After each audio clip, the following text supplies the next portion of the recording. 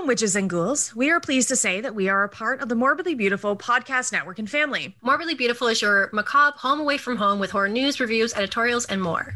Morbidly Beautiful supports everyone in the horror community, from special effects artists, indie filmmakers, writers, women, LGBTQ folks, and so much more. And we are so happy to be part of the spooky team. Please go to morbidlybeautiful.com to find out more. And now, on with the show.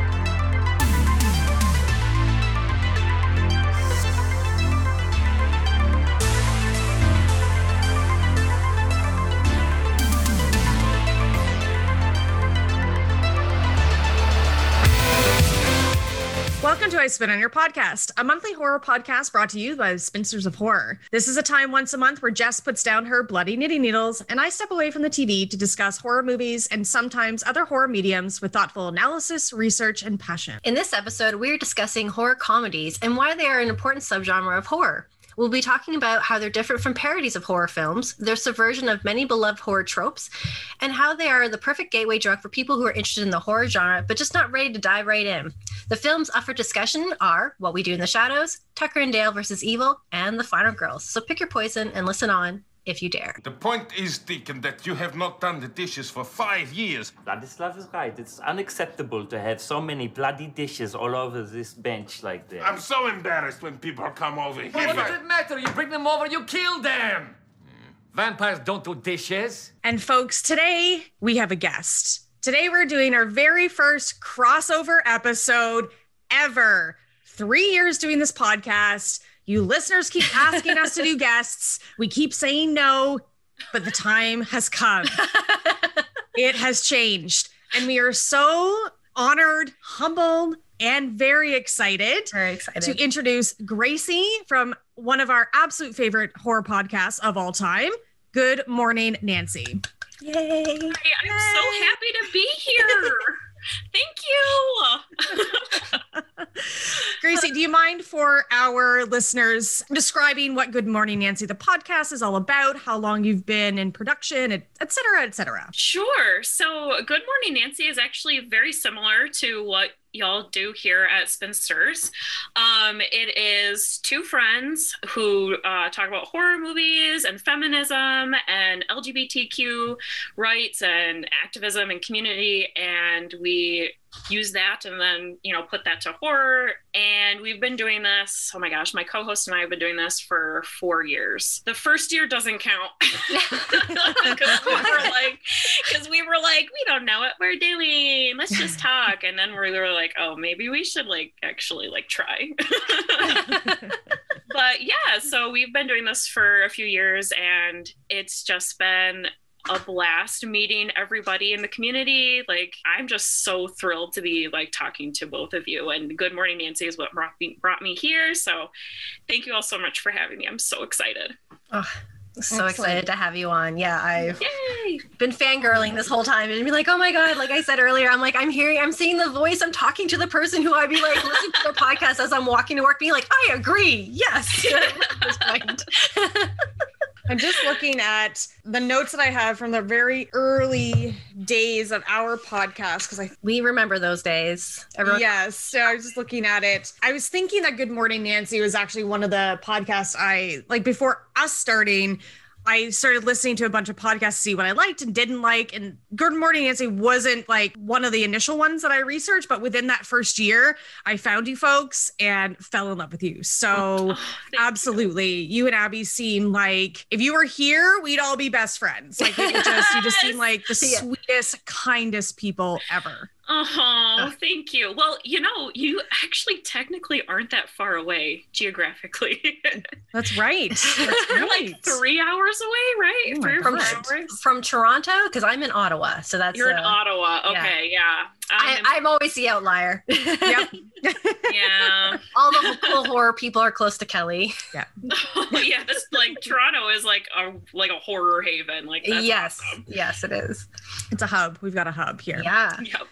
So today we're talking about horror comedies, the genre, a gateway drug. And I love, Jess, that you brought this up in like conversation, like offline.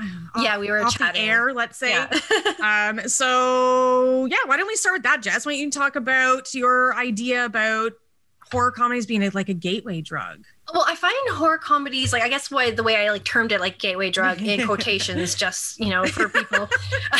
We're trying to be, PC a little bit, but not too much.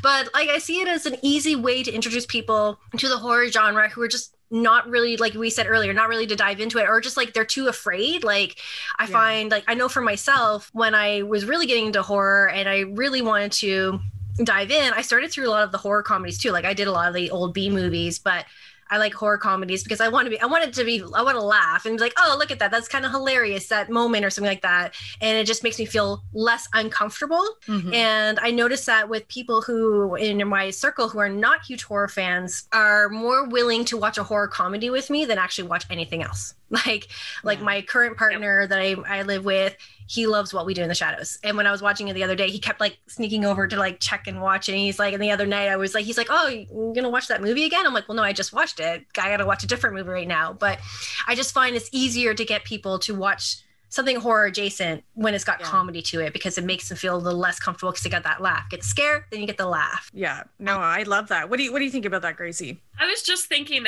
that's exactly what I think about horror comedy, is that I know so many people who love Gremlins, which I would consider a horror comedy. Yes, and they don't like any other horror, but they love Gremlins, and like that's a huge thing. And that's so funny that you bring up that partner really likes What We Do in the Shadows and stuff, because I was thinking how that film, which I'm sure we'll maybe talk about, but that film has a lot of references to other horror. Yeah, especially obviously vampires.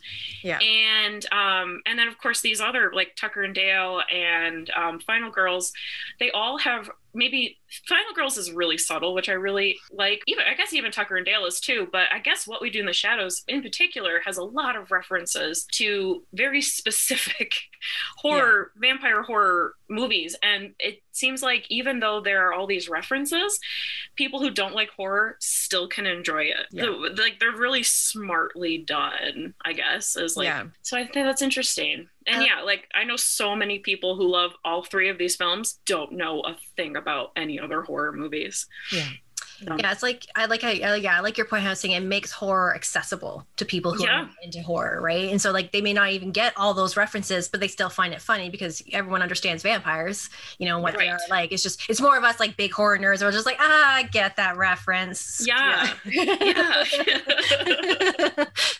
How about you, Kelly? I agree. I'm trying to think of like, in your horror journey, did I show you a bunch of horror comedies, Jess? Like, was that something? Okay. Two of the movies we're going to talk about today was because you showed them to me. Right. Oh, yes, absolutely. Yeah, that's true. Yeah. So I thought so. So yeah, for sure. I definitely agree with that. And that's why I really liked that kind of analogy of it, because they are very accessible and they're fun and they have like the gore, but they're not really like spooky. You know, they don't have like the atmosphere of a horror movie, but they make people feel comfortable. Yes. With the violence that they've just seen. Like, yes. I think a really good example is when the kid jumps into the wood chipper. Oh my God. And Tucker's like holding his legs like, oh my God. And then he dies, obviously. And he goes, are you okay? Yes, absolutely. And it relieves this tension. Yeah. Mm-hmm. And I think that people who don't really like horror enjoy that like release. Yeah. Great. Excellent point. Yes. People are more comfortable laughing than they are getting scared. And, and it's also something you can bond over. And that's one of the things I love about horror is that, and I've talked about it so many times with different people, is that we bond over horror. Like, God, we're doing our first crossover episode and we're going to be bonding today for the next hour and a half. Like we just come together. And I feel like the only other genre perhaps that would come close is comedy, because that is a moment. You're sharing this moment. And if you're laughing hysterically with somebody, that's something you can like think back on. You can create a fond memory. Like from high school, one of my oldest friends, Rosa, who I'm still friends with, we met each other in junior high. We're best friends all through high school. And when Night at the Roxbury came out, silly, absurd movie, but we watched it all the time and we still quote it to each other to this day because we just bonded over that ridiculous comedy from the 90s, So I love that. I love that about it. Yeah, I agree. I definitely agree with that. Yeah. I was going to say, like, one of the things that you bond over is from What We Do in the Shadows, the television series, you know, like fucking guy, like all the time. God. Just because, right? But we bond over those scenes. Yeah, exactly. No one else gets it, but. Exactly.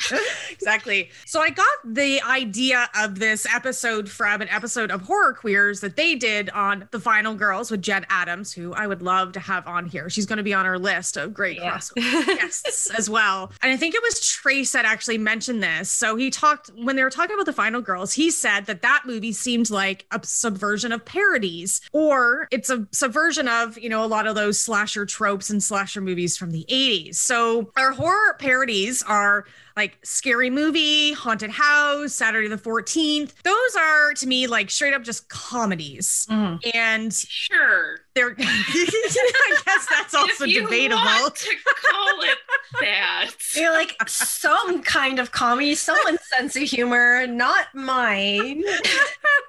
It's Somebody 14-year-old thinks- boy humor. 14, yes. Or that's Yes. why I love it. Okay, so I get that. Great. I can see where this is all going to go. No, that's good. I'm actually really glad that we have different opinions on Yeah. this type of comedy, because that makes everything a little bit more spicy. Yeah, absolutely. So they're more straight up quote comedies, we'll say, and they lack a lot of horror. But what I find and what I thought was so interesting to put into this episode is that I feel like those movies, parodies, are actually making fun of horror, whereas horror is a butt of the joke. But the films that we're talking about today don't do that. They're having fun with horror. These people actually like and or love and enjoy horror movies and horror tropes, and then they're really blood-soaked horror films, right? So these people don't seem like they hate horror movies, whereas you go and watch Scary Movie and you're like, I think you don't like the movies that you're referencing all through this. Which, can I bring this up? Yeah. Because Yes, I please. think that this is really interesting, because the movies like Haunted House, Scary Movie, they are, for the most part, starring people of color. And there are people of color behind the scenes. And I think, for me, I think it's really interesting that these came out before like Jordan Peele became big. Before he actually like treated like people of color in horror movies with respect. And I can see how like movies like Scary Movie and Haunted House and whatever, how these movies are almost literally shitting on like these horror tropes because of the way that people are treated, like people of color, especially Black people, are treated in horror movies. And so I can totally see how they would like twist that and kind of like make fun of a genre that has technically hated them, right? For so many years. Yeah. So even though like I personally think that they're trash, like I don't like these movies, I don't think that they're very funny, it's just not my type of humor. I can see how it can be used as like a cathartic, kind of like a cathartic artistic way of like getting all these very negative emotions out about these films that don't include them in a positive way. So That's a really great point. That's just my little tidbit that I would like just thought of. That's a great point, because if I've seen Haunted House once, and I think it wasn't it the Wayans brothers that The Wayans brothers did both of them? Scary Movie and Yes. Okay, right. That's going back some time. Saturday the 14th is very white. Yes, that one. Yeah, that one I wasn't thinking of at all. That one I get that. All, you also can really tell the difference. Those two movies compared to Saturday the 14th. Okay, so folks listening, I've watched all these movies front and back, especially Saturday the 14th, which I watched because I hadn't seen it before for this, because I've just heard about it so long. And I thought it was absolutely absurd, but I laughed out loud many times. Good. You put positive energy into the air. Yeah, there you go. Like, it's different humor for different people, right? You know, absolutely. that. For me, it was more of like watching it. Like, I didn't get through it. I only got maybe halfway through it. And I was like, I'm stopping, because I was just like, this is just ridiculous. Why is this all happening? Why is everyone just acting so cavalier about things? I did at one point start laughing about like how there's those memes that go around all the time about there's a haunted house, white family's gonna jump in and buy it right away. You're just like, okay, well, this is where this meme exists. Like, Yes. right? Yeah, exactly. Which wasn't that like, I'm just going back to like, wasn't that where Jordan Peele got the idea for Get Out? Was from an Eddie Murphy stand-up where he talked about how like the difference between a white family in a haunted house with a black family in a haunted house. Yeah, right? So they would just leave. And the white family would be like, this is great. Yes. Or it's not really haunted. No, just put drapes up. Well, put drapes up. Everything will be better. Sure. Just put drapes up. Put up some wallpaper. Yeah. Put a live, laugh, love over your door. Kelly's like, too far, too much. Did you folks watch any other movies, like good ones that you like that are good horror comedies this month? I mean, I gotta tell you, when I saw these three that you picked for this episode, I was like, these really are the top tier, the three best. And then I would think like Gremlins would also be in there, right? Yeah, as one. So I only watched these three. I watched Hell Baby, which I would throw into the list because I've never seen that. Hell Baby, I think is hilarious. And it's like this rip on haunted house and possession films. And it's like chock full of comedians. And like, I watched Hell Baby for the first time many years ago, but I also didn't know who most of those comedians were at the time. So rewatching it now, I just appreciate it on different levels. But I also think that is a subversive kind of horror comedy because I feel like they knew the subject matter and they put it into this very comedic movie. And I just enjoy it so much. It was so funny. Well, usually, and for me, I usually turn to horror comedies often, like if I want horror, but I'm having a day where I'm just like, I want a horror movie, but I still want to laugh. I want to watch one. I know ones that I've seen, like Hell Baby is another one. I watched the vampire one, where it's like The Office and the vampires. Bloodsucking Freaks. Bloodsucking Freaks, yeah. You know, I watched that. And the other one I watched, Cooties. Nice. Oh my God. Good. Yeah. Cooties is also up there. That one is also really good. Yep. So those are the types of films so those were the ones I was able to get in this month. And I feel like I did watch another one that was a horror comedy, but it's slipping my mind. Yeah, that's fair. Mm-hmm. Well, speaking of what we do in the shadows, should we move on and that be the first movie we talk about today? Yes. Excellent.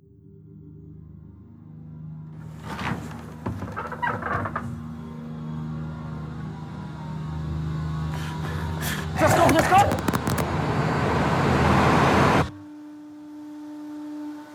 It's been like this the whole time, Deacon, on dishes, and it still hasn't moved in 5 years. You're a cool guy, but you're not pulling your weight in the flat.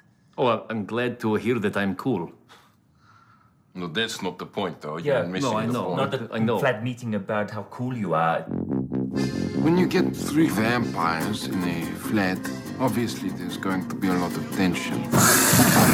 Viago was an 18th century dandy. Look, a ghost cop. Vladislav is a bit of a pervert. This is my torture chamber. Deacon's like the young bad boy of the group. I'm supposed to pay rent, but I don't. The trouble with being a vampire is you have to be invited in. Come into the bar, please. $4 is walking. Will you invite us in? We need some fresh blood. Hi, my name is Nick. I've been a vampire for 2 months. My friend Richie's a bouncer. He'll invite us in. Gentlemen, you are most welcome. Nick is so much fun. I'm a vampire. Vampire! Such a dick. Nick, why don't you use the front door? You want to draw attention to this house, You've got a whole documentary crew following you around. You let a vampire hunter into our I don't house. let him in. I just give him my email. He doesn't... Kill you! I'm already dead! You will not eat the camera guy. Maybe one camera guy.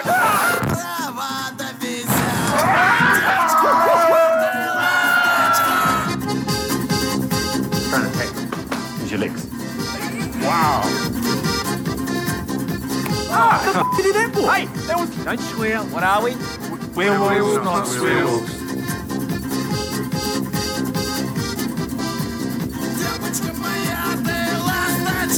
When you're a vampire, you become very sexy. Okay, so I think I read about What We Do in the Shadows, the movie in Rue Morgue, I think. Yeah, I'm going back a long time ago. And I also knew of Jermaine Clement, but I wasn't really like, I'm not overall big into comedies, more now than I was 10 years ago. So I generally kind of knew who he was and what he was about. And then I watched the trailer and it looked like it was going to be really great and like fun about vampires, this mockumentary. So it's about vampires. I had to watch it. Yeah. And then I'm in Ottawa and Jess and I are out at this used like media store, whatever, see the Blu-ray, buy it, and then immediately we go back and I show it to Jess. Yeah, and that's my story. Kelly showed me that film and I thought it was hilarious and had an instant love and infatuation for Vladislav, but that has changed. How about yourself, Gracie? I just gotta say, I think my favorite part of that film is when he's trying to take off his mask, and he's like, "No, wait, I got it," and he's like, "Okay," and he makes like that face when he turns. He's like, "Oh my god, it gets me every time." I love that. He's definitely my favorite character in that. So I first, I'm trying to remember. I think I first heard about this film from a friend of mine who has been on our show a few times, Kate Scully. And she's somebody who like is very particular about her horror that she picks. And I think like one of her favorite subgenres is the horror comedy, because she also introduced me to Tucker and Dale, which is so funny because like I'm like the horror fan and she's not. Yeah. So I think it was like really interesting, but she showed me that film and then Abby had already seen it and we ended up doing an episode about that one way back. I don't even know what we talked about, but we did an episode on that one. And yeah, that one I really love because have you guys played Vampire the Masquerade? Yes. No. It's okay. So Jess knows. This is like a great example. This and Near Dark, I think, are both really great films that kind of show you like what the gameplay of that role-playing game could be like. Yes. So I also really love like that aspect of it. Yeah. Awesome. Yeah. So I guess we're getting into likes. Yeah. So for me, literally everything about this movie. Oh my God. I show this movie often to people. I've showed it to my good friend Jeanette and she loved it. I was like, oh, she's not really like a horror person, but I was like, she's a gothy person. I was like, vampires, and you like to laugh. So I know you're going to love this. Like I show this movie to anyone I possibly can. I love that I still laugh. Like I watched it a couple of hours ago. I love that I still laugh out loud all throughout this movie. Like this comedy I get this comedy gets me, I guess. I think it's just so fucking funny. It's so funny and so ridiculous and so amazing, and there's like little things that I'll still pick up each time. And I've watched this movie so many times since I bought it, and it's wonderful. I love the theme song, which is catchy. Every time I watch the movie, it gets stuck in my head. It's intensely quotable. Holy moly. That's what I was gonna say. It's very quotable. That's oh my God. Everything. That's, I think, my thing that I like about it. Yeah. Yes. Everything is a quote. Vampires don't do dishes. I had that as a cross stitch walking into my kitchen. This is bullshit. As he does the dishes. And like even in that same scene, he's like, it's like inappropriate to have all these bloody dishes everywhere. And it pans over and they're just actually bloody dishes. Actually, yeah. I can't. I get like I just love it. Oh my God. Yeah. Oh, and then there's like the new one, and because it's a Brooklyn Nine-Nine reference now to me, where Vlad's like, I call this look dead but delicious. Pump. And then I'm like, pump, pump, pump, pump, pump.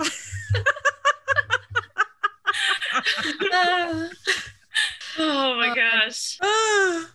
Okay. The other one that I'll bring up as a quote that I just fucking love today. Deacon, who I adore, he's like, when you turn into a vampire, you become very sexy. And he just like waves at himself like he should be sexy. Like in my mind, I think he's really sexy, but like probably not most people. But he's just like, see? Prime example here. And I'm like, oh boy. No explanation needed. Like, right? Because automatically vampires are sexy. Doesn't matter, right? Does not matter what they look like. They're sexy because they're a vampire. Oh, it's gonna. Yeah, and I will echo a lot of the same things. It's so quotable, and that's what I love about it so much. And every time I watch it, I end up finding myself growing warmer and warmer to a different character. Yeah. So when I first watched this, I was all about like Vladislav. I was like, oh yeah, because he's like my Dracula vampire. I love that. Yeah. But I absolutely love Viago now. Like I relate to yeah. Viago. I'm like, yeah, get you Viago. I can see that. Put towels down, please. You just got to clean that later. That's me. He's so just like sweet, nerdy, and awkward. So I get that. Yep. He's definitely the more maternal domestic one out of them all, which is pretty cute. I love that too. So I just find and then like the fact that it's spawned also this really hilarious television series that you just end up loving more as well with all those different characters. So it's created this interesting universe, and I really want to see the series that came out too, Wellington Supernatural or Wellington Paranormal was like the two police officers. Oh yeah. I haven't seen any. Has that even come out yet? I don't know. I haven't heard anything about it. I haven't heard about it either. But I wanted to see that. And I also I know they talked about wanting to do something with the werewolves. And I was I would love to see a whole thing about the werewolves. Oh my God. Yeah. Werewolves, not swearwolves. Oh my God. The best. Everything. Everything. Everything. That's everything. So but also we can't, it's a horror movie. The effects are awesome. Like just like actually pretty incredible. Like Deacon coming out of the backpack, also very creepy. Oh yeah. They're flying, the blood, the cat Vlad face. I laugh every time. The effects are fantastic. Like they did such a wonderful job in this movie. Mm-hmm, mm-hmm. Yeah, especially for that budget. I know. That was pretty great. Really, really well done. Is there anything that stands out for you, Gracie, that you really love about this film? Like we all said, like the quotes probably are the biggest thing. And going back to like Vampire the Masquerade, like I love that you can see like their everyday life and how like difficult it actually would be to be a vampire. Yeah. And it's like, yes, like maybe there is like this sort of sex appeal to being a vampire, but it would be so difficult in modern times. And to kind of like not break the masquerade and to like not let people find out. So that's why like I think his name's Nick, right? Nick is Nick is the Twilight, like that. The Twilight vampire. Like he like just the tension that with him and like him like just telling people that he's a vampire and then he ends up running into the vampire hunter. So I just feel like just like the actual like danger that they are really in and but also like the comedy aspect of it I think all really blends very well into the story. And I don't think I've seen I don't feel like I know another vampire comedy that does all of that so well. Like, and I'm sure we'll talk about this with the other films, but all three of these films that we're going to talk about today have like a softness to them. They have heart. And there is like a real wonderful friendship that these three men have, plus the other men that they've added into their clan, basically. And just like I think like Deacon especially, who like I forgot he was a Nazi.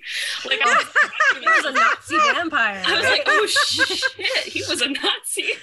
But I think like it's kind of great that he has a sort of arc in this. And the other ones kind of do. They have like a really sweet arcs that kind of go with like the love life that they sort of have. But Deacon sort of has like this friendship that he kind of makes with Nick, and they kind of like make up at the end. And I think that is, and we're going to talk about this. I want to talk about this with Tucker and Dale, but there is this like the sweetness to this film.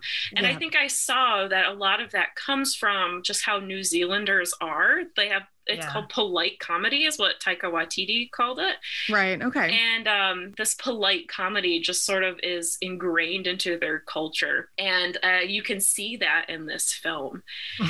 And that's another thing that I love about it is how sweet it is. So. Right. That's so interesting. I love everything that you just said because I get that and I have also seen it. And of course, it's not the first thing that comes to my mind, but you're absolutely right. These men are men. It's like a male-focused film, same with Tucker and Dale, but they're not terrible dudes. Like, I know, okay, Deacon used to be a Nazi, I get that, but like we don't that polite comedy aspect of it, because there's not a lot of crassness in this. It's a bit more wholesome. It's like vampire humor, so it's going to be like horrific humor, but it's not vulgar. Which I also like about it. No, and like we mentioned earlier, like Viago is, they call him the dandy, which like there is like this kindness and this domesticity. I mean, like Deacon knits and stuff, like they do all these little things that would be considered very feminine. Yeah.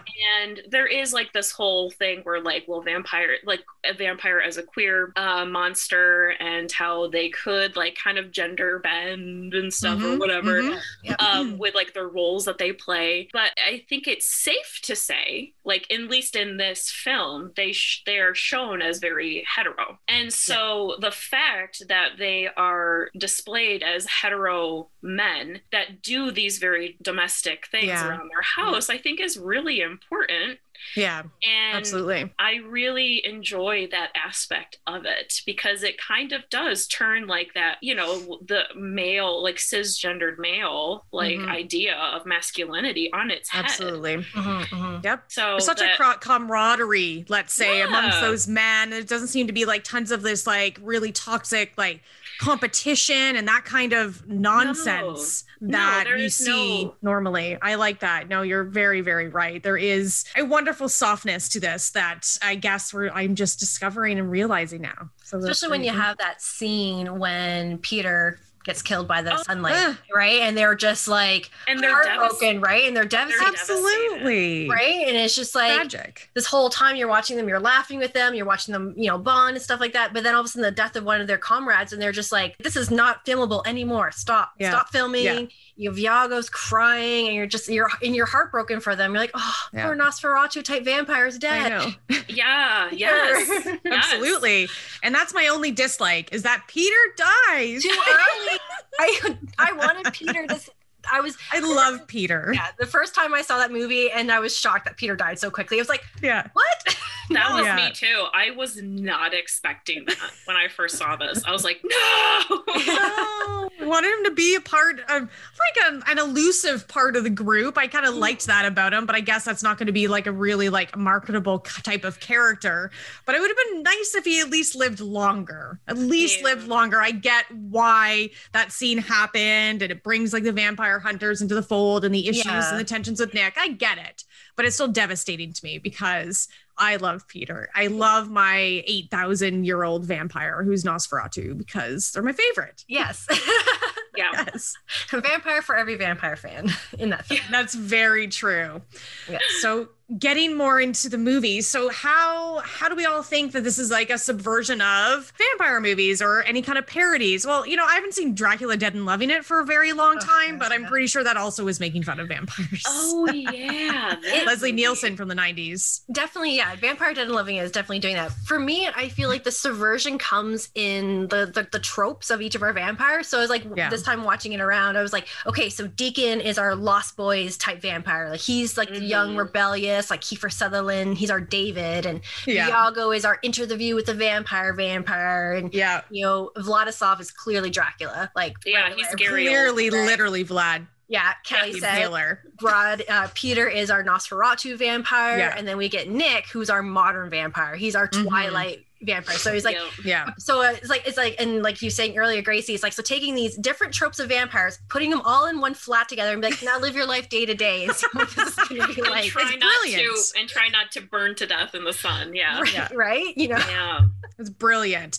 Like this movie, they know vampires, they know vampire rules, folklore, vampire tropes, and they have fun with it. And that's what I love about it. They're not making fun of vampires. Like some of this stuff is like more like poking fun at it, because some stuff in horror is kind of absurd, and it's okay to have fun with that. Man, in black metal, we can do that. Like there's aspects of some of these things that are very like serious, like Bram Stoker's Dracula, very serious movie. Interview with the Vampire, this is serious stuff, you know? So let's just flip that on its head and have fun with the horror and have fun with vampires, because we all love vampires. Yeah, you can show What We Do with the Shadows to literally anyone. And like you said, like people are going to enjoy it just for the fact that they generally know vampires. Most people kind of like common knowledge know who Vlad the Impaler is. So they get that Vladislav the Poker is this really great kind of rip on that.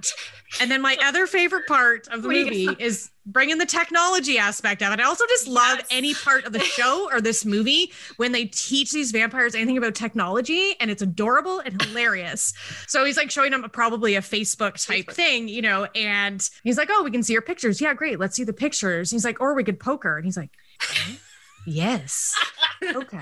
Yes. I was like, yes. I love it. There's so much like physical comedy just in their facial expressions. I love it so much. So do you feel like that they become more lonely with the technology that they have? Do you think that that just adds to the loneliness of becoming a vampire? Like the longer you're alive, obviously, the more lonely you become because they have access to all of this. I kind of feel like this was what we were like during the pandemic. We have access to everything, but we can't do it. We can't do anything. I'm wondering if like that, right. Sorry, I just brought you up. No, but it's a good point that you bring up because really they have two different forms of kind of isolation from society, right? Like I remember making a note being like, so they're these vampires, they're different ages, right? They've come from different generations and eras, and the eras keep changing, and they have to try and keep up all the time, and they clearly are not doing very well. Like they're doing the best they can, but like you can tell in their dress, you can tell in the way they speak to each other that they're kind of still stuck in the eras that they were in. And then we introduce technology, and then it's like now they have to figure all this new tech out and stuff like that, but then it's going to cause like further isolation because, you know, we do see the scene where Vladislav later on when he won't go to the masquerade, hunched over Facebook and he's doing his evil bidding on the internet. Yeah, he's on eBay, his dark biddings, buying a table. But you're right, like it would lead kind of to a further isolation because now everything is at their fingertips. They don't have to leave. They could just like call someone up and be like, hey, bring someone here to me, go Tinder dates. Especially since it's hard for them to go into places now because they have to be invited in. It has to be only at night. Yes, and so like the only places that are like open are these clubs, and they have to be invited in, and like they show like how that's kind of funny and stuff, and it doesn't always work and whatever, and like so it's like it's difficult to go places now. And so, but now they have this internet, and they can just stay in, and they don't have to. They don't have to go out. They can bring people to them, which is so that was just something that I was thinking about rewatching it. I was like, I think generally vampires are lonely, but I don't get that vibe from this movie because they all have each other. And I mean, now they're able to watch sunrises on YouTube. They're able to enjoy some things that they aren't able to. And yes, deliver meals. They didn't really like get into that aspect, but they totally could just get people delivered to them. Right. Like Tinder. That's awesome. Yeah. Right. So, like, I would love to see the series go into that. Eventually figure that out. Which, you know, like that actually is like a good, honestly, like just a good commentary on the internet in general. There's so many things that are like, maybe not so great about it, but then there are things that have like really improved our way of life. And the same for vampires. Absolutely. You know, and I was just thinking this too, where typically whenever we, in the vampire lore and when we talk about vampire movies, whenever they talk about vampires living together, it's usually they're in like, they call them covens and they call them more feral. They're like, whenever vampires live together, it is really bad. They're really mean. They're really feral. Yeah. That's not the case in what we do in the shadows. Like these group of vampires live together. They're super sweet and they're taking care of each other and stuff like that. Yeah. So it's once again, it's playing on that trope that vampires don't always have to be solitary, live on their own creatures. They could actually have a little community within themselves and also breach the whole like vampire werewolf like feud. Yes, absolutely. Yeah. Again, another play like on like toxic masculinity and like not getting along with certain like men and stuff. And they're all getting along and it's happy towards the end and it's wonderful. Yeah, I love, so in this movie, again, that it's referential, right? Vampire movies exist in this world, werewolves exist in this world, and I love that. I love when horror exists in these horror movies. You know, we've got our epic, iconic Lost Boys reference. And they're like, yeah, we ripped that off of the Lost Boys. I'm like, yes, you did. Want some biscuits? So they've watched this movie. Now you're eating worms. Yeah. And then he tries to do the exact same trick to the girl. Oh boy. And then he tries to like slowly explain the trick to you, and I'm like, oh no. Two dinners. Yum. Nick, do you like biscotti? Yep, usually like it. But be better if it was warm. So this is my favorite trick. We present our guest with a plate of biscotti. And then I will say, why don't you eat some biscotti? Please, Nick, eat some biscotti. I didn't realize you enjoyed eating worms, Nick. No. They are worms. There's worms wiggling around on my plate. It is worm-like, but not actually worm. We stole that idea from the Lost Boys, but I put a nice twist on it. Nick, how did it feel to have a snake for a penis?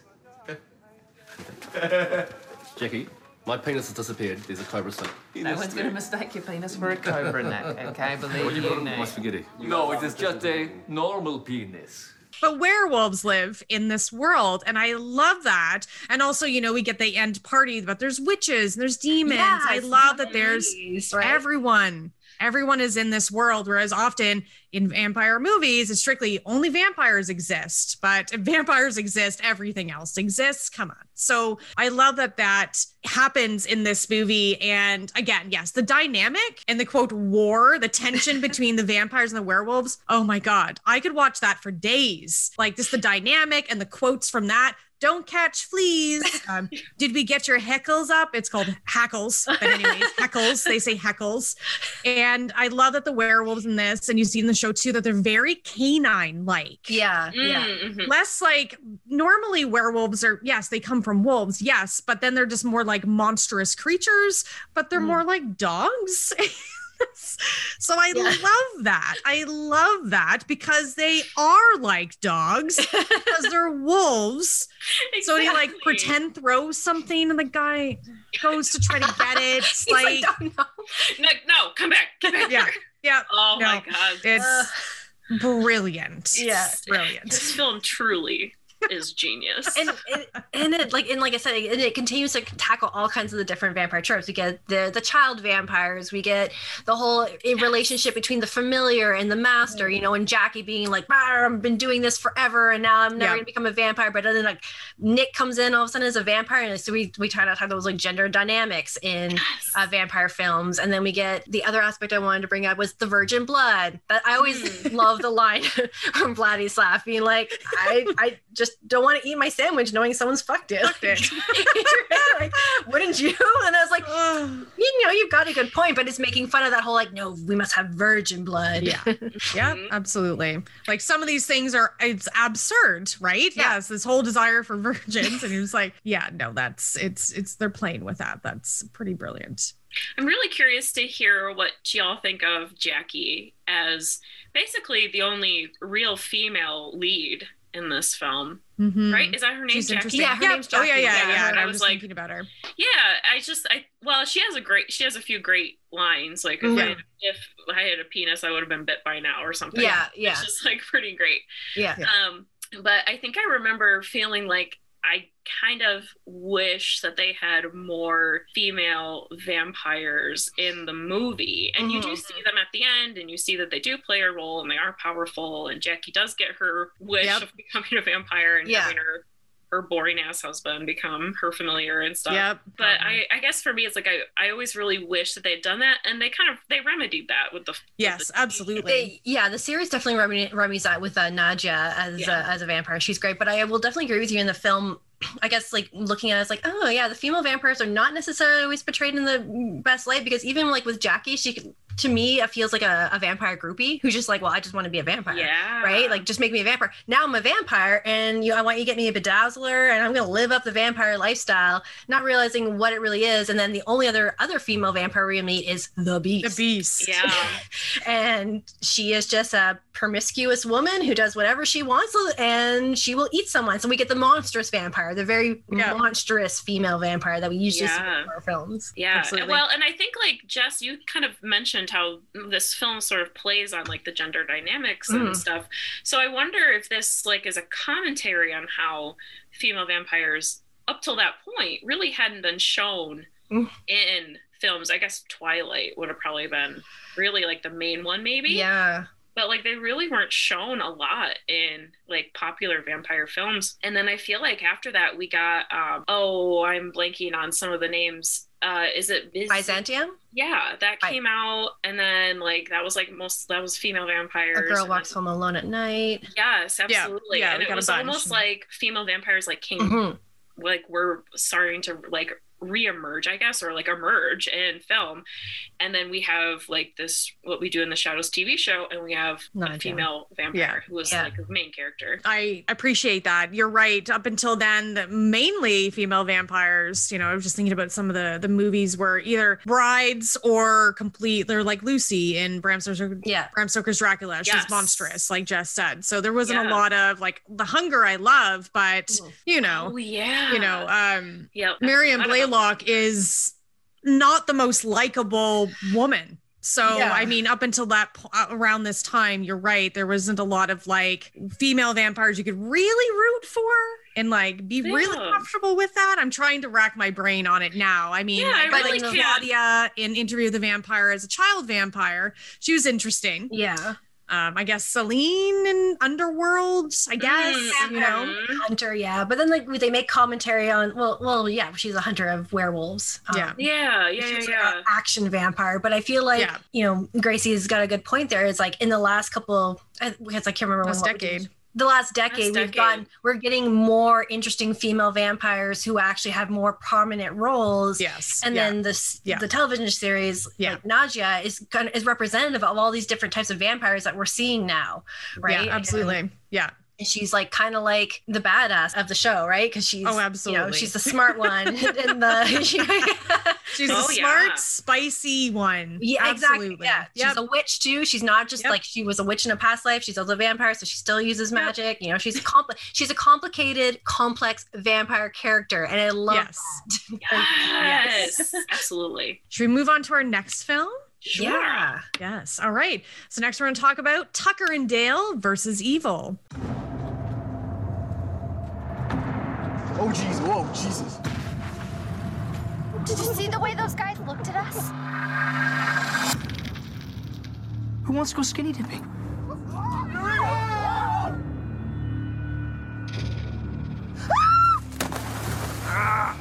No. We got your friend! They captured Allison!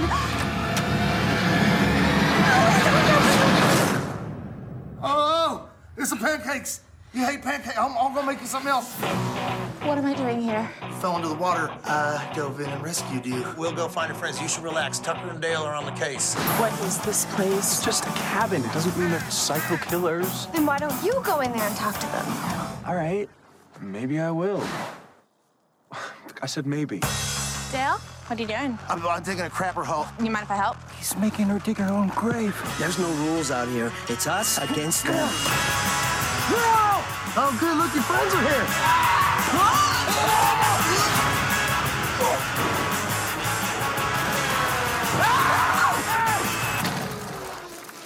Are you okay?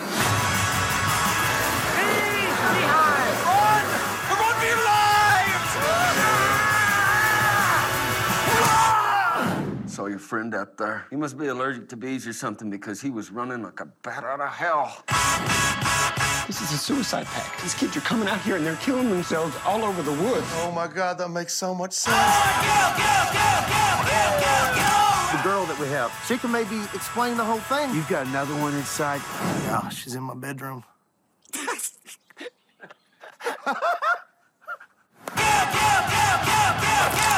Heads up. Oh, you gotta take the safety off on the side there. Don't do that.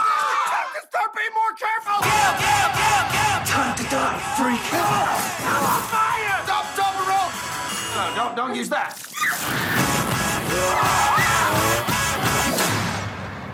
Let's get you down from there. Wait. Sorry about that. This vacation sucks. Oh boy. Sometimes I don't remember how I learn about movies, but at least I remember for Tucker and Dale versus Evil is that I love Alan Tudyk because I loved his work in Now I'm going to start calling it Mutant Enemy Productions. I'm not calling it Joss Whedon, not the Whedonverse anymore. But I loved Alan Tudyk in Firefly, Serenity, and his role in Dollhouse was fucking a thing of brilliance. And so once I saw that he was coming in, like he was in a horror movie, whether it was a horror comedy or not, I absolutely had to watch it. Yeah, absolutely. This was a film that on a visit to Kelly's place, we were hanging out. It was after like Fan Expo. We had finished Fan Expo. We were tired and exhausted. Like, let's throw on a funny movie or some sort. And she threw on Tucker and Dale versus Evil. And I was like, and I was cackling the whole time because I also am a fan of Alan Tudyk and just that type of horror, that just like misunderstanding the whole time. Yeah. They're just misunderstood. Yeah. How about you, Gracie? How did you hear about this movie? Like I mentioned before, this was another one that my friend Kate told me about. And she was like, oh my gosh, you would love it. And so it's because of her that I've seen this film. And it was on the US Netflix at the time. And that's how I had first seen it. So excellent. All right. So good. Oh my God. Okay. Well, tell us some things that you like about it. Oh my gosh. Well, I think like you said, like Alan Tudyk is one of the best parts. Like oh my gosh. And I'm blanking on the gentleman who plays Dale. Taylor Levine. Thank you. Yeah. They're both super great. Love their chemistry. That's like probably one of the best parts is how great their chemistry is. You feel like that they have actually been friends since they were kids. Yeah. And I love like the twist on, the hillbilly in horror movies. Yep. Yeah. And like, again, like we'll talk about, like, this movie is so sweet, again, with like two cisgendered white men, like, who have this really sweet relationship and this sweet bond. And being besties, buying their summer home. Buying a summer home together. Yes, right? I love it. So like these platonic love friends. Right? And yes. Especially since I read an article recently that white men especially, and it's not just straight white men, it's queer white men as well, have a very hard time making and keeping adult male friendships. Yeah. And like they were saying in this article, because we have such a really bad view of masculinity, and that if you get too close to somebody, it starts to kind of seem kind of gay, and then for men who are queer, it's like there's this weird line because they're attracted to the same sex, and so there's like, are we friends, are we not, what's going on, so they are all already dealing with that. And so the fact that we actually have an issue, I think the study was done for the US, I'm not sure about Canada, but that we have an issue in the States, at least, with straight white men and queer white men having lasting, really close friendships with other men. And so I think that having films like What We Do in the Shadows and Tucker and Dale are so important, because we can show white men that you can have these really beautiful friendships. And because women don't really have that issue, at least like scientifically they've found that women don't really have that bonding issue. Like women will be seen like locking arms and holding hands, and they're not together. But men can't do that. There's this weird like line that they don't want to cross when it comes to like holding hands or locking arms. And they did this study, they found that men actually do want to have closer relationships with their friends. I bet they do. Yeah. And because Tucker and Dale do in this film, I think that it's the fact that they buy a summer home together. Like that's something that you would maybe see a couple do, you know? Yeah. And the fact that they're not a couple, they're just really good friends. I think it's really important that they show that in a horror film. And so that's another really big reason why I love this film so much. Great point. And it's really sad that men feel that way, that they can't have, or they have such a hard time getting close with other men, because as women, like there's nothing in my mind better than having close girlfriends. Like you're on the same level. You can just connect and you get each other. And it's so wonderful. And it's like untouchable, right? It's unlike anything else you'll have, right? Yeah, and I cherish those relationships so much. And I wish men could have that. And they really can, but it's just, man, the patriarchy harms all of us, right? It does. It's so not just sad.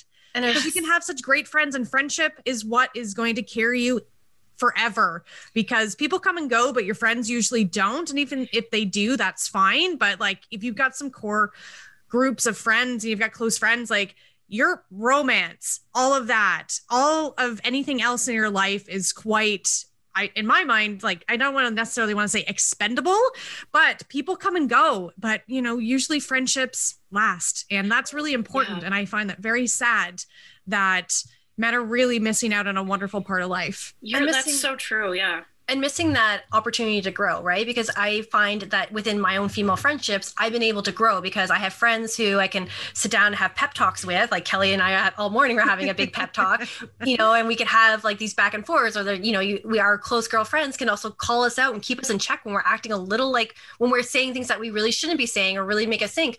But when men don't have those friendships, and we see this in Tucker and Dale versus Evil, where Tucker is constantly coaching Dale on confidence. He's like, "You're absolutely a good guy. Come on. We're together. We're in this together." Like they have those moments of growth together, but because like you're saying, men don't have those close bonds and those close friendships. They don't have those friends to call them out when they're acting like an asshole, or to sit down with them and be like, "Hey, you're really stressed out at work. Like just sit down and talk about this, right?" And have a little bit of a pep talk. They don't have those opportunities.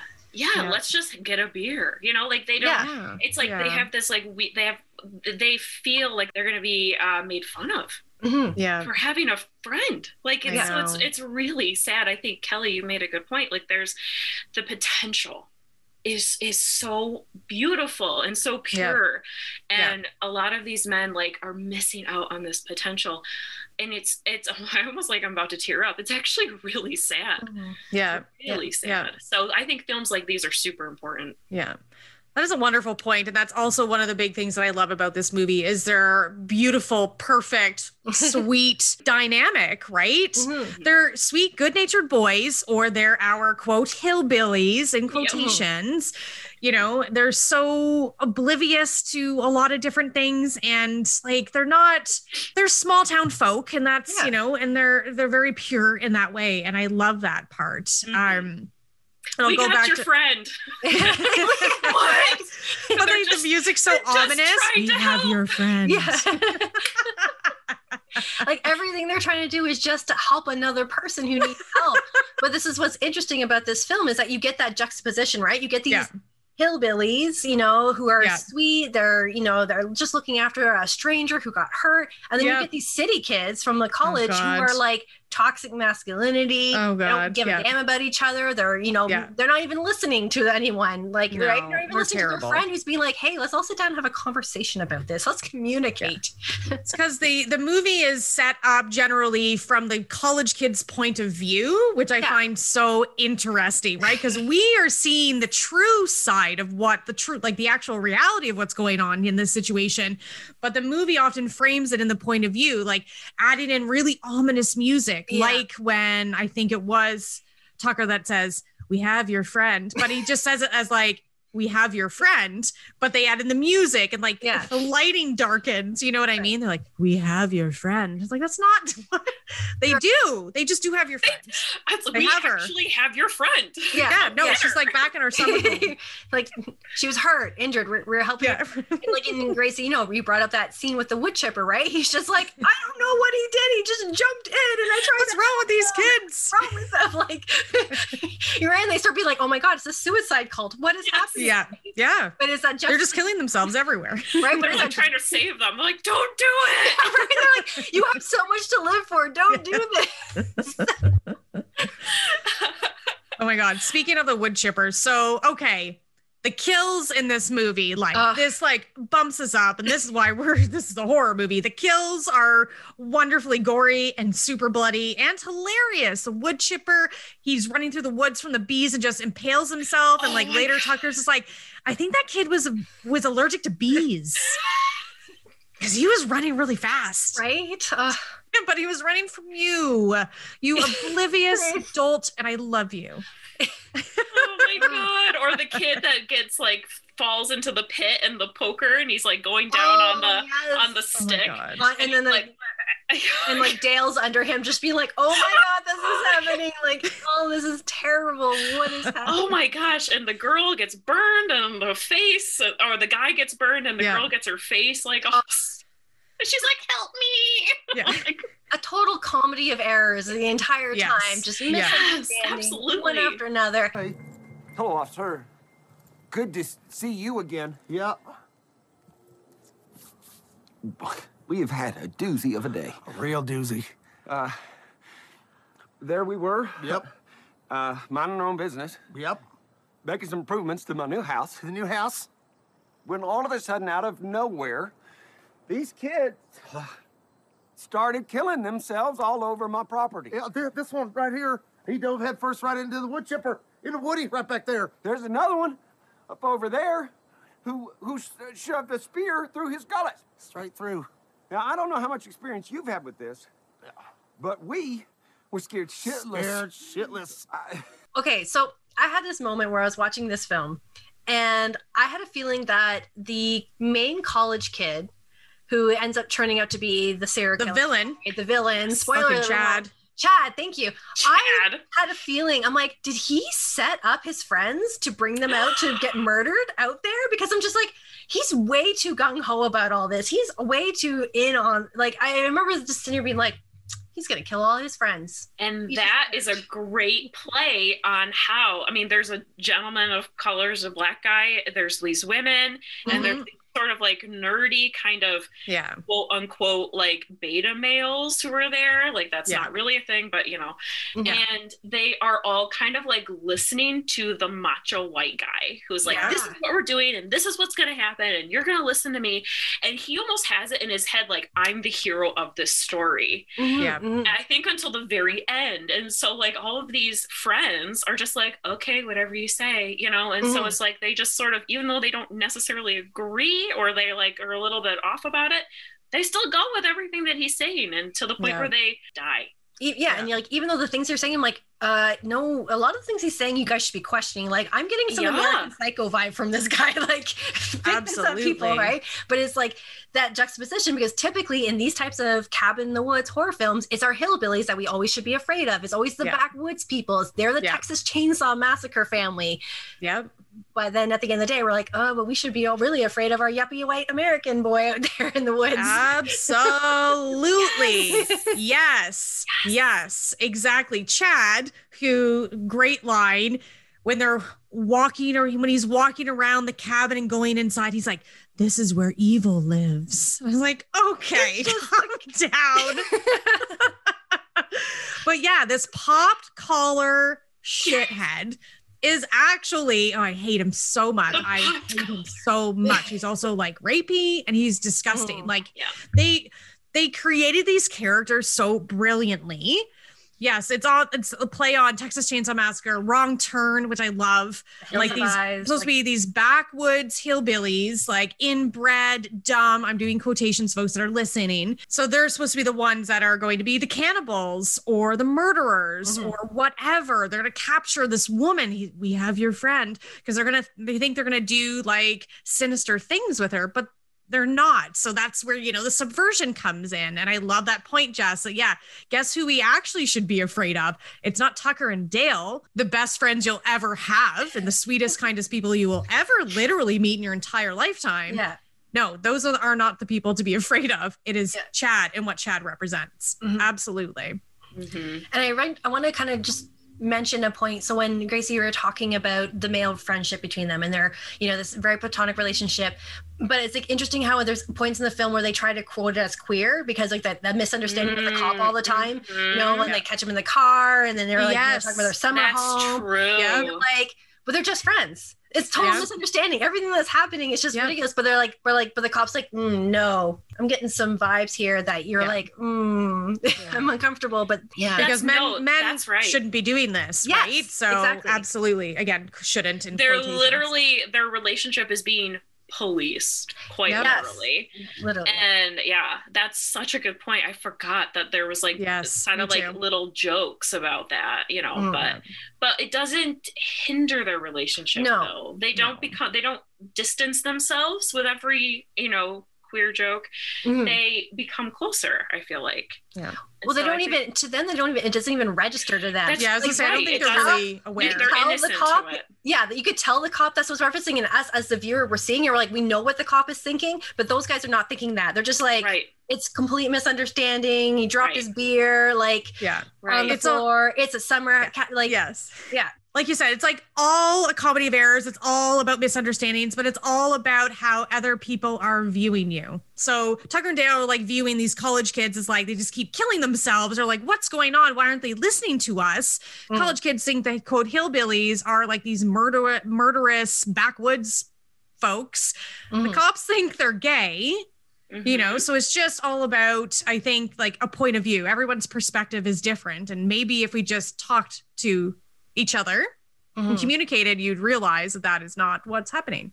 Which they do. And that's, is her name Allison?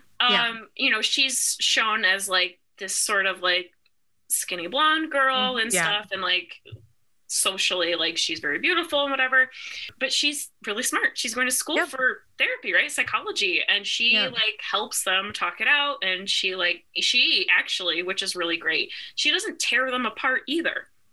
She actually like tries to bring everyone together, which is nice. And that's another great way that I'm glad that they showed her in that light too. Yeah, they play her character because she could be once again read as like just the typical blonde, you know, that gets like a relationship, and we get our love interest. But then she shows her that she's smart, she's a hard worker. She goes out there and she's struggling. She's like, I grew up on a farm, like and because when you see her, you wouldn't like think that. You wouldn't it's like as perspective. Yep, exactly. So you get all these great elements in these films of these different perspectives. Yeah. And all I was gonna say, another perspective is that like dumb blonde bimbo trope and archetype is how Chad views Allie. So rapey and disgusting, but that's how he views her. Absolutely. And like all of the like college kid characters are kind of set up to be like cannon fodder. Like they're out there to be all killed, like a horror movie. Like they set this all up, right? Like a cabin in the woods, like all these people are going to die. And she would be one of the first ones to die, but she is not. You're right. She's like she in herself, Allie, is like this subversive character, and she's really great. Really, really great. She does need to be rescued, which but at least she has like, she's well-rounded as a character. Yeah. And at least there's that. If I were like to point out one thing that just always kind of irks me about this film is always the damsel in distress mode. Like she's constantly getting hit in the head. And it's funny because it's funny at the end, the joke, he's like, you know, I bought you a pink helmet. Like, okay, that's cool. But to me, I'm just like, damsel in distress trope. I'm tired of that. Wait, I'm over that. Let's do something different. For sure. Oh yeah, talk about dislikes. I would say nothing. I want a sequel, and they've talked about this for years and years, and I'm sure it's never going to happen, but holy hell would I ever love more of these characters together. I love it because again, like with What We Do in the Shadows, I laugh out loud to this movie still, and I've watched it numerous times. It's so funny. So funny. Yeah, I would agree that like the one thing where I'm like, I wish she wasn't in trouble so much, like, or I wish she like maybe saved one of them, like, or whatever. And I feel like if there was a sequel, there is an opportunity for that. Absolutely. Again, kind of growing with the genre and like changing it up a bit too. So I think that would be the one thing I would really love is a sequel to this film. So sad that there isn't one. I know. Hopefully, maybe one day, a television series, something. Anyone hearing us? More Alan Tudyk. Well, he does a bunch of like sci-fi and sci-fi stuff, which I don't necessarily watch, so I don't get to watch Alan Tudyk much anymore. But it's too bad in itself. Maybe I should just go do that. He's done some like little shows. Again, it's just like sometimes in Canada it's hard to find stuff unless you just subscribe to 1,500 different streaming services, which I'm not going to do. So. No, I don't blame you. I think he was in, speaking of like sci-fi stuff, I think he was in Rogue One, that's the Star Wars movie. Yes, he was. He did the voice of one of the robots. Yes. You are being rescued. Do not resist. Without voice. Yeah, okay, sure. Yep. Yeah, exactly. Anybody else have any more thoughts, opinions, emotions about Tucker and Dale versus Evil? I think I'm good. I'm good. Yeah. Well, then let's get into it. Our final film, The Final Girls.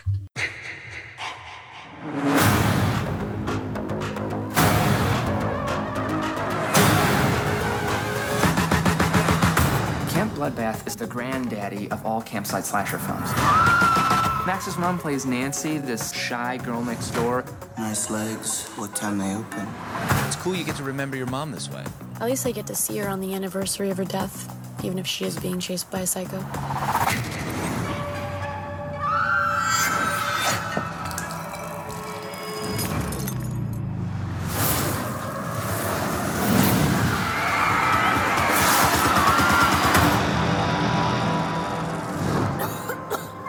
Guys, somebody's coming. Hey, do you guys know the way to Camp Bluefinch? Tina! So, we're in the movie. Oh, hi. What's your name? Max. Best summer ever! Anyone want to help me pick some strawberries? Nope, but I'll give you a hand with those melons. Talking about her boobs. The writing is so bad. What is that noise? It's Billy. He's coming. Everyone who has sex in this movie dies. It's awesome. No sex.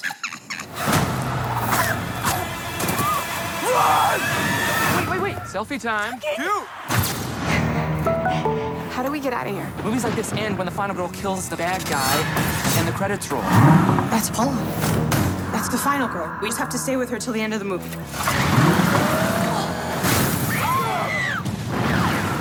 Oops.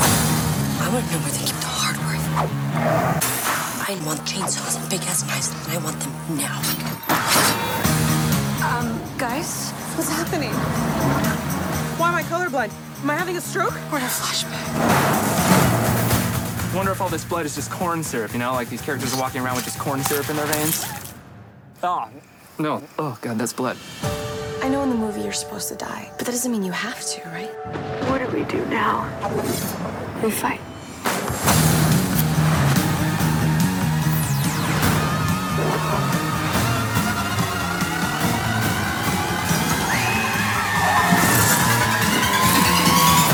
What's happening? It's slow motion.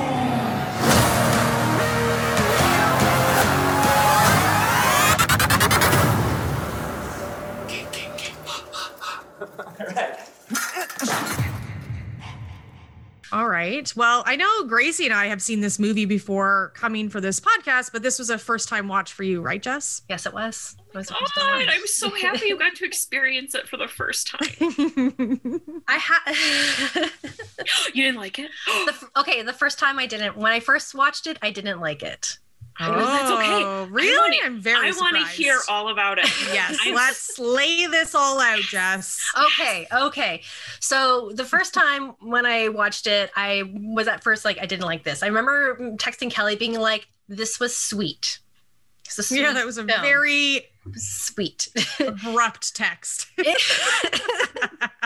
I sent this really fun GIF, and I was like, Yeah. "Oh, the Final Girls." Yeah, because I'm like, okay, Kelly likes this film, and I actually don't. What's going on? But then things stuck with me. So the song Betty Davis Eyes stuck with me. I love that song. So it kept kind of like, playing in my head, and I was kind of thinking about the film again. I'm like, and I was having a really rough day earlier this week, and I was just like, you know what? I want to watch that movie again. And I was like, I'm going to give it a fair shot. I'm going to sit down with it again. Because, Sunday I was really tired. I had done a lot of work that day. So maybe it's just not the right mindset for that. Sat down with it with like a nice hot cup of like chai latte and tea. And I was like storming outside. It was all cozy. And like, by the end of the movie was done, I was crying. I was like, oh, this movie had to, this has now become a comfort movie. This has become I need to have a good cry movie. And I have like a list of movies where I'm like, these are my good cry movies. The Final Girls has made it onto that list. So now I'm like, I don't love it, but I now see its value and I see it and I appreciate it now. Whereas the first time I was like, I don't like this film. This is not funny. This is not. And I guess I was trying to compare it to Tucker and Dale versus Evil and What We Do in the Shadows, but this is a different beast altogether. Yeah. So that's my story. Your ladies' stories. Wow. You go ahead, Gracie. I know you love this movie. I do. I don't remember how I found it. I think maybe I saw somebody on Instagram or Facebook had posted about it and said like this movie was really good or something. And I saw that it was available to watch on a streaming service. So I watched it, and as I was watching it, I thought, like this could have been better. Like they could have done the final girl trope differently. Like I kind of felt like going into it, I was like, I would have done this film differently. And then it got to that ending, and I lost it.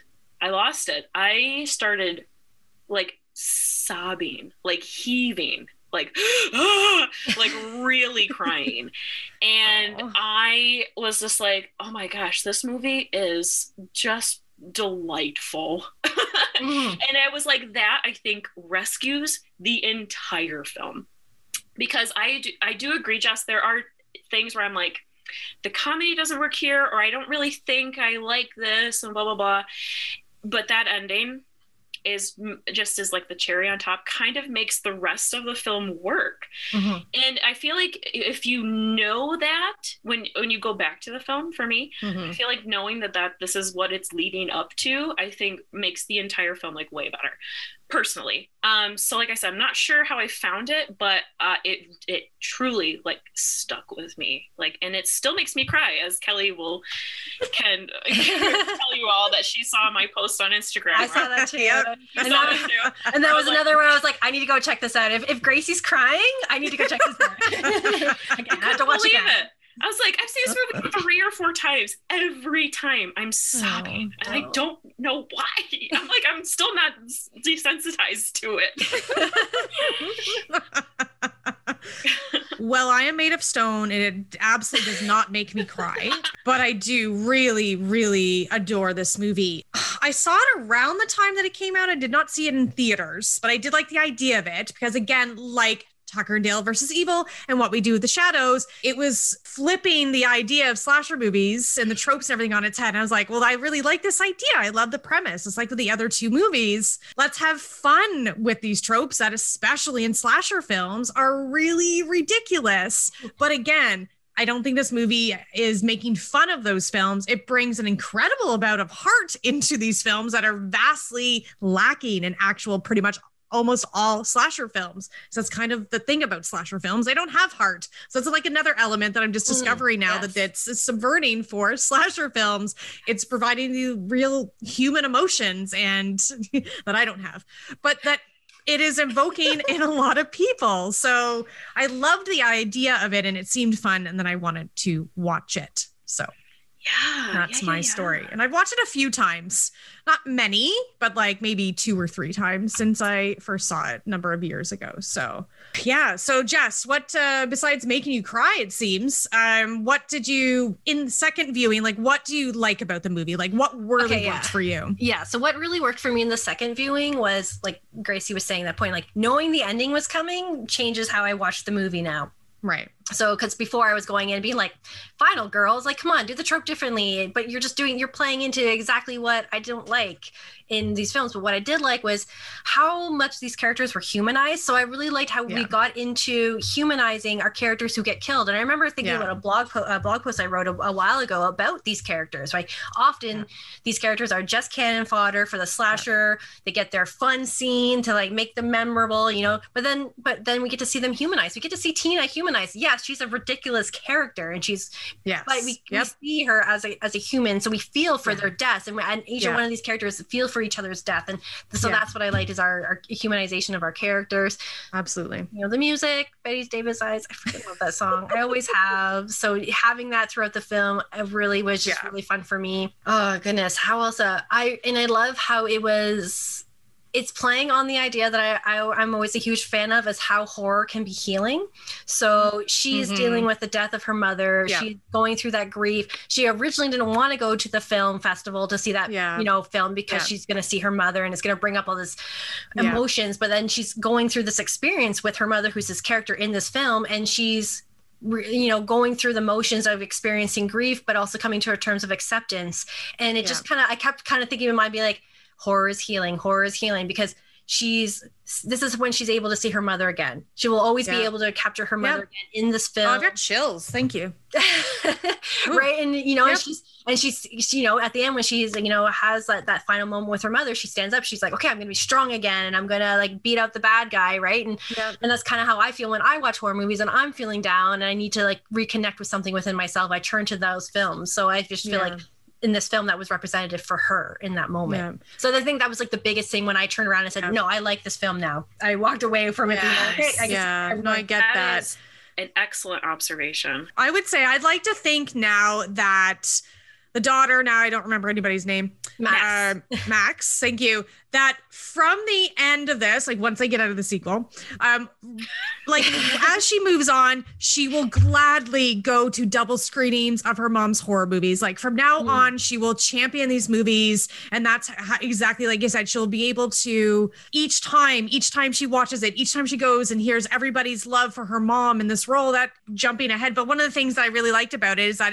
this movie shows what we experience in real life is that we have actors that started out in horror that are trying to have like legit careers, but people keep bringing them back. Be like, but we really loved you in this 80s slasher, this 80s horror movie. And I know the Scream Queens.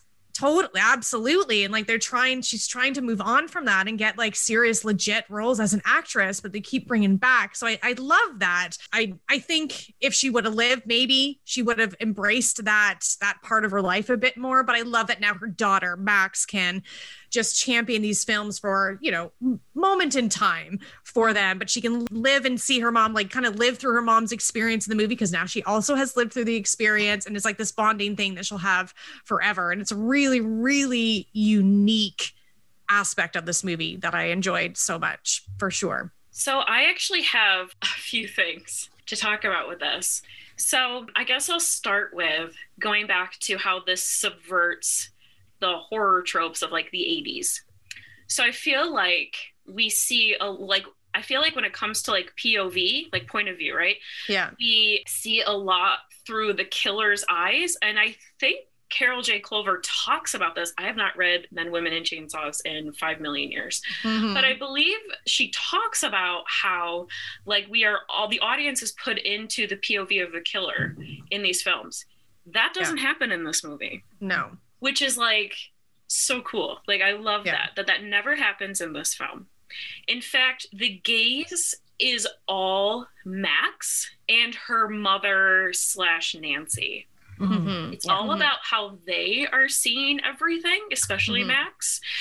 And the fact that there is like a hetero couple, which is Max and Chris, right? Yeah. Like there is this ending of them getting together. That ending is completely squashed by the mother-daughter relationship in this. Yeah. So going on to that, I feel like, so there's the gaze is all female, I feel like, in this film, which is actually really nice, especially since it was directed by a man and I think written by a man too. I think so too. Yeah. So the fact that we have the female gaze in this film is quite enjoyable. Then the mother-daughter relationship for me, that, like I said, that squashes the heteronormative relationship. That the romance. Like, the romance. It squashes that. Like, thank God. Who the fuck cares about no Chris? One cares. No one cares about Chris. It was an awkward we relationship. don't. The only thing I care about Chris is the fact that he puts Kurtz in his place, and that's what I like. He say something like, like he's like, I have 2 dads or I have something. 2 dads. And he tells him off about like how you're talking about women. You shouldn't talk about women that way. And it's like, thank you, Chris. That's the other thing I want to talk about this film, because I feel like this film is already meta. It's even more meta because here's an 80s horror film. Oh, yeah. And then here are these 2015 kids that come into this horror film and they're like, none of this makes sense. This is all like shit. You're shit. You're shit. You're shit. You're shit. And Max says like to Nancy, like, you don't have to be this way. This doesn't have to be this way. And although Max does end up in a heteronormative relationship at the end, like she and her friends there are all trying to change like how horror is. Like this does not have to be this way. And I think it sort of happens because we have this relationship of this mother and daughter. And that's another thing I feel like is never seen in slashers is the mother-daughter relationship. We do get a little bit of it in Scream, which I have heard people compare this film to Scream because Sidney Prescott's mom, we find out in the third one, right? She was in horror movies, like in 80s horror movies. She was, like, trigger warning, she was raped. Yeah. And that's, produces Roman, who's a bad guy, blah, blah, blah, blah, blah. Also very kind of Tucker and Dale kind of. Trope there going on. But so there's, this look at like how women were treated in the 80s and in these horrors movies, and then their daughters, like this other wave of feminism and horror is coming up. And basically like saying like, this is, we don't have to deal with this anymore. Like final girls are different now and whatever. So I kind of like this relationship of these of this mother-daughter relationship in a slasher because we don't see that ever. Agreed. So I like that too. Those are all the things that I like about this film. Oh, for sure. And if there is a mother-daughter relationship, it's not really a slasher, but it's going to be toxic. Yeah, so I was thinking of a different one, but toxic, deranged, monstrous. Like there's gonna be some bad blood. You're gonna get a Margaret White who is that's exactly who was in my mind. I was exactly thinking about. You get those types of moms. You don't get the sweet, kind moms. You don't get the heart, you don't get the joy, the relationship, like this love and this sacrifice that happens. And I feel like that is the heart, right, of this film, is this mother-daughter relationship. Yeah, absolutely. Some other things that I would say I like the cast a lot. I think it was just like this wonderful group of young actors. Oh my God, generally speaking. I am unabashedly a massive fan of Adam Devine. So the fact that he is in this, I am so happy because I love him so much because he is a 14-year-old boy with 14-year-old boy humor. And that's my sense of humor. So I love Adam Devine. And did any of you watch like the post-credit like bloopers and stuff like that? I did. Oh God. No. Oh my God. Watch I missed them. That. Oh my God. Tons of bloopers and like Adam Devine in the car with the final girl character or whatever. And they're in the car and he just he keeps riffing on her. Oh my God. And that's the only time I liked him as the character. Was right before he died. I couldn't get in. Like I've seen Adam Devine in other things before and I just can't get humor. I'm just like, I'm not on board with it. So when Kurt dies, I'm like, because I think that's supposed to be how you react. The person I was always like heckling and laughing for is Gertie's character because I love that actor. Oh my God, she is. She's like the next person I was going to bring up. She is just. She's in Comedy Gold. Search Party, right? Is this the same actress? Gertie. She also plays. She's in Arrested Development. She's made. Yes. If you haven't seen Search Party, okay, then I should check this out. It's amazing. It's on HBO, I think. Okay, cool. So good. She's really good in that one. So these interesting characters, and I know that is it Tessa Farmiga? Oh, Tessa Farmiga. The only thing I dislike about the movie. Yeah, and that's the only thing is just like, I love her in American Horror Story. That's the things I've seen her acting in I enjoy. I just saw her in The Nun, couldn't get on board with, and then I watched her in this and I was like, you're just not grabbing me. No, I don't think I just don't really think she's a great actress. Like she doesn't really have a lot of range. She can do watery eyes and big watery sad eyes, but she's very one note. She doesn't have range. She what? She's very weepy. Weepy. Yes, I thought you said creepy, and I could get behind both of those. Weepy and creepy because I find weepy people creepy. So, So she really just like whenever she's on screen, I'm like, oh God, like it's just like brings the scene, and she's the main character. So for me, she kind of drags the movie down a little bit. And I just wish, I like the ending because then she ends up like kicking ass a bit and she kind of like gets a little boost. And then she literally just kicks some ass. So like, I love that. But just generally speaking, not my favorite.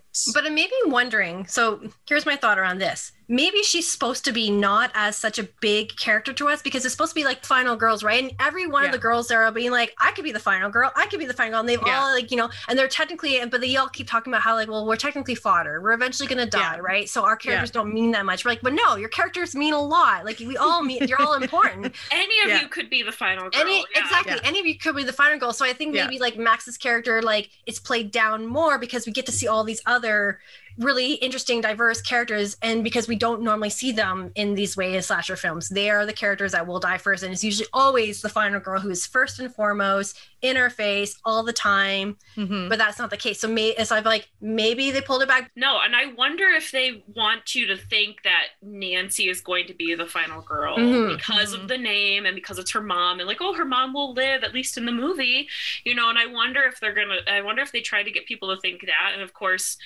then Nancy's like, well, no, like both of us can't live, you know. So by the rules. Them's the rules. Yeah. One of the other things I like about this film is a lot of the references to the different horror. Like, so I feel if you are a fan of slasher films and seeing so many slasher films, you will get some of the scenes, some of the references. Like I remember those points where I'm just like, oh, The Burning, Sleepaway Camp, Friday the 13th, Halloween. We're getting all the different elements being played throughout this film. And I thought that was really interesting. I remember I had one of my other partners who's watched the film. He watched it twice in one day because he loved it so much. And he told me, he's like, when you watch it, pause on the resume and you'll love it. And I'm like, okay. So I paused on the resume and it said Chopping Mall. I was like, yes! Oh my God! Nice. Chopping Mall.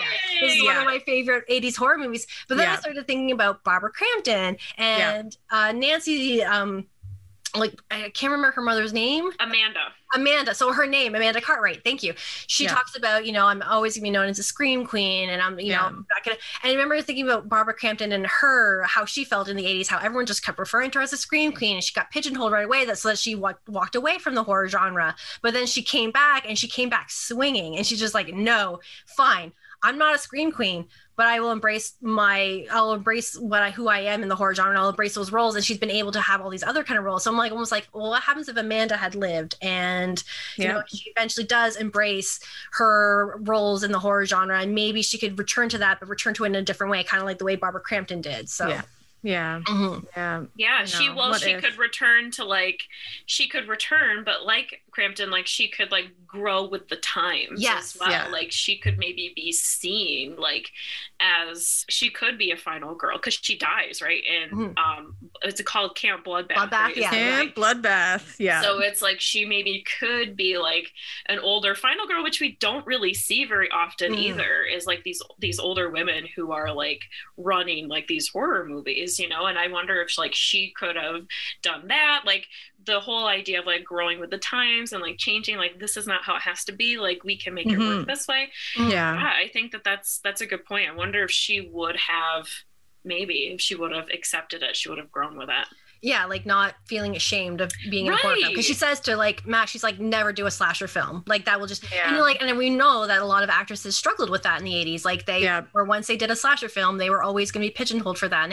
And women had to really fight hard to find their place in the horror genre. But then as once again, I'm gonna quote our friend over at Hellbent for Horror, like horror doesn't deserve our shame. So why they shouldn't feel ashamed to having started a slasher film. That was how they start their career. And and a lot of these women are becoming very successful in these careers. Yeah, absolutely. And we love them. We love these movies. We love their roles, and we just like love them. So I wish more would embrace it. I want all of the Leanna Quigleys ever. Because she is one of the prime examples of fully embracing her like B horror movie status. And I love that about her. She is like one of my favorite people. Also really loves animals. So she is lovely. Yeah, I don't know. Anybody else have anything else to say about the Final Girls? I think I'm good. I think I'm good too, yeah.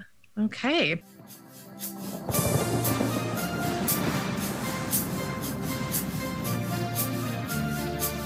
Her hair is hollow gold. Her lips are sweet surprise. Her hands are never cold.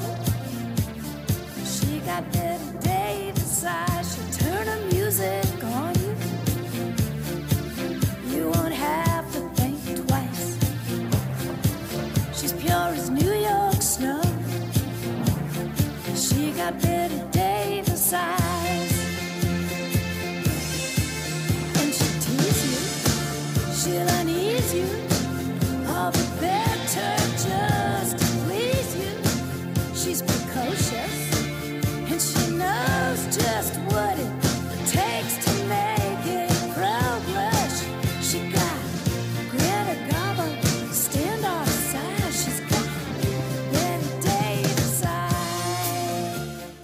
we've arrived at Spinster's Final Thoughts, this time over a nice warm cup of tea provided by our sponsor, Brutalities. Since we're spinsters, we obviously love tea. One of our favorite things is to curl up with a movie on a cold, rainy day. Or with a good book. Absolutely. With a mug of delicious, hot tea. Brutalities is a company that we discovered at a horror convention and fell in love with. They have a variety of tea blends from black, white, and more, but what stood out to us was not just how yummy they were, but their spooky and metal-inspired names. With Screamsicle and Children of the Candy Corn, we thought Brutalities were a perfect match made in... I am obsessed with tiramisu. And I'm currently obsessed with Banana Bell. So go to Brutalities.com to grab some for yourself with listener code SPINSTER15 to get 15% off your purchase. For our Canadian fans, please contact them directly before ordering for shipping quotes. So now that we have our tea, let's put these spirits to rest. And so, Gracie, because you are our guest, you are our honorary spinster today. So... Yay! Even though I'm married and have a child. Do you like tea? Do you like cats? Do you love tea? I love cats. Do you like being comfortable? And I am asexual, so... There you go. You're an unconventional woman in numerous ways who has a feminist podcast. So nice. It's all right. We get it. Exactly. You're honorary spinster either way because you're now part of our crew. So why don't you start us off? And if you have any final thoughts about the general themes that we talked about today, these movies, anything at all. Well, I think for me, like these films, I think if you're going to do a horror comedy that works for me personally, don't want to use the word highbrow. I think that's, I hate it. I'm not going to use it. But I think that there needs to be a heart. I think that the horror comedies actually work for me have like we said earlier, a sweetness, a love, not only from the people who are making them because they obviously love horror, but the themes of it. You know, the first one, a bunch of guys living together who are, very domestic and maternal. And then you have Tucker and Dale, who are two white men who have this very deep friendship. And then you have The Final Girls, which turns like the slasher on its head by making it about a mother and daughter. I think that if you're going to have horror comedy, you need to sort of have this heart to it because I think that that's what connects, like has people connect to it really well. That's just me. But yeah, there we go. I'm so happy. I was like, these are truly like the top three, I think. So I'm glad we got to talk about them. Yeah, me too. And I agree. Jess, would you like to go next? Yeah, so my final thoughts are these films is I turn to horror comedies because like whenever I'm feeling uncomfortable, I still want to feel comfortable in horror. So as much as I turn to horror to feel uncomfortable and uncover truths and to talk about heavy topics, sometimes I need to look to the horror comedies to, like Gracie said, to have that heart. And I love the horror comedies that pay tribute to the horror genre. We have those little Easter eggs. We have those scenes that are referencing old horror films, and it shows how much that the genre has so much to offer to people and to enjoy and have fun in and to laugh. And like you said, and like Kelly was saying earlier, when you watch a horror comedy with someone, you're having this experience and they're all laughing and having a great time. And so I love the fact that we can have fun. We can poke fun at horror and have fun within horror without being mean and malicious. And sometimes other horror films, when horror parodies, I start being mean and malicious. I start being like, well, now you're portraying us as idiots. And, and this is why, like, I love your point earlier about the scary movie franchise and how, like, this could be a way of, these, the Wayans brothers, like showing how horror genre has not been kind to Black actors in the genre. But at the same time, too, some of the dialogue, I'm just like, now you're making horror fans look like a bunch of drug addicts and not really great people. So yeah, and there's also like, I was just remembering this, like I feel like there's like very homophobic jokes in those and stuff. A lot of that too. Yeah, they're very mean spirited, and you're right, Jess. It's a great point. Side note. Yeah, and so that's why I like the horror comedies, because like we don't need to be mean spirited. Like there's already enough meanness in the world, and people are always attacking horror fans for what we love. Like let's just have a genre that we can celebrate that too. And I love the fact that even though I have friends who don't like horror movies, I can at least show them a horror comedy and they will still enjoy it, and they'll get to see why I love it so much, because I'm like, oh, this is a reference to Friday the 13th, or this is a reference to like Interview with a Vampire, right? And that's where I come when I come to horror comedies and why I enjoy them so much. And for my final thoughts, horror and comedy, I think, go incredibly well together. They work very similarly and in similar ways. Timing of both are crucial. Comedy and horror are scares and our atmosphere. So when you're watching a comedy, you're laughing. It releases endorphins, which makes us feel so good. Horror or fear releases adrenaline and then dopamine. There is this incredible high that we get after becoming afraid or after a very frightening experience. And that is also wonderful. So they work so well together because they just kind of work similarly. And I love that about it. And for me personally, I used to be less interested in horror comedies. Let's go back like 10, 15 years ago. But as I got older, I kind of fell in love with their charm. And like Gracie said, I think these are 3 like top tier prime examples, and I'd love to watch more if folks have any recommendations. These are like top tier, wonderful, incredible films, and we just touched on just like a few points of all of them, just, kind of based on time, but these are laugh out loud, wonderfully bloody horror movies deserving of all kinds of accolades. Horror comedy, it's like chocolate and peanut butter. Yeah, or peanut butter. Chocolate and pretzels. We've seen that. Yes, there you go. All right. Well, that ends our episode on the ever wonderful genre of horror comedies. First off, thank you so much, Gracie, for being here and being our very first guest ever on our podcast. It was so much fun. I had the best time. It was. So we adore you, Abby, and Good Morning Nancy. So where can people find your podcast and you on the social media? Oh my gosh. Okay. So right now our website is trashed. I am trying to figure it out. So the link does not work. Don't go to goodmorningnancy.com. It does not exist, but we still have all of our social media up. We're on Facebook at Good Morning Nancy, Instagram at Good Morning Nancy Podcast, and Twitter at Good Morning Nan. And that's morning with an OU. So yeah, you can find us there. You can listen to our show on Spotify, Apple Podcasts, Podbean, Stitcher, whatever there is out there. It's on everything, Google Play. So you can listen to our show on there. We're on maternity leave right now. My co-host just had a baby, but we'll be back sometime in September, maybe beginning of October. So we'll have new stuff then. Until then, there's 90 episodes that you can listen to. Yes. And you have a Patreon, right? Is that still running? Yes, we do have a Patreon, patreon.com/goodmorningnancy. Right now, during this maternity leave, I am writing little blog posts on there, reviewing movies. I came out as asexual on our Patreon. So if you want to read the story of how I connected asexuality with Final Girls, you can read that on there. So yeah, you can check that out. Right. Excellent. So we want to thank Dance of the Dead with our intro, outro music, Robeast, and Brandon for all of his work on our promotional materials. Also, a big thank you to all of our listeners. We want to remind you to follow us on our website, spinstersofhorror.com, our Facebook page, Spinsters of Horror. We also have a very special Facebook group called Spinsters of Horror Coven. We're also on Twitter at Horror Spinsters and Instagram at Spinsters of Horror. And as well, please rate and review us on iTunes, SoundCloud, Stitcher, and any other podcasting app you listen to us on. And we also have merch. Please visit TeePublic to purchase our shirts and buy stickers on our shop, where there's also a donate button.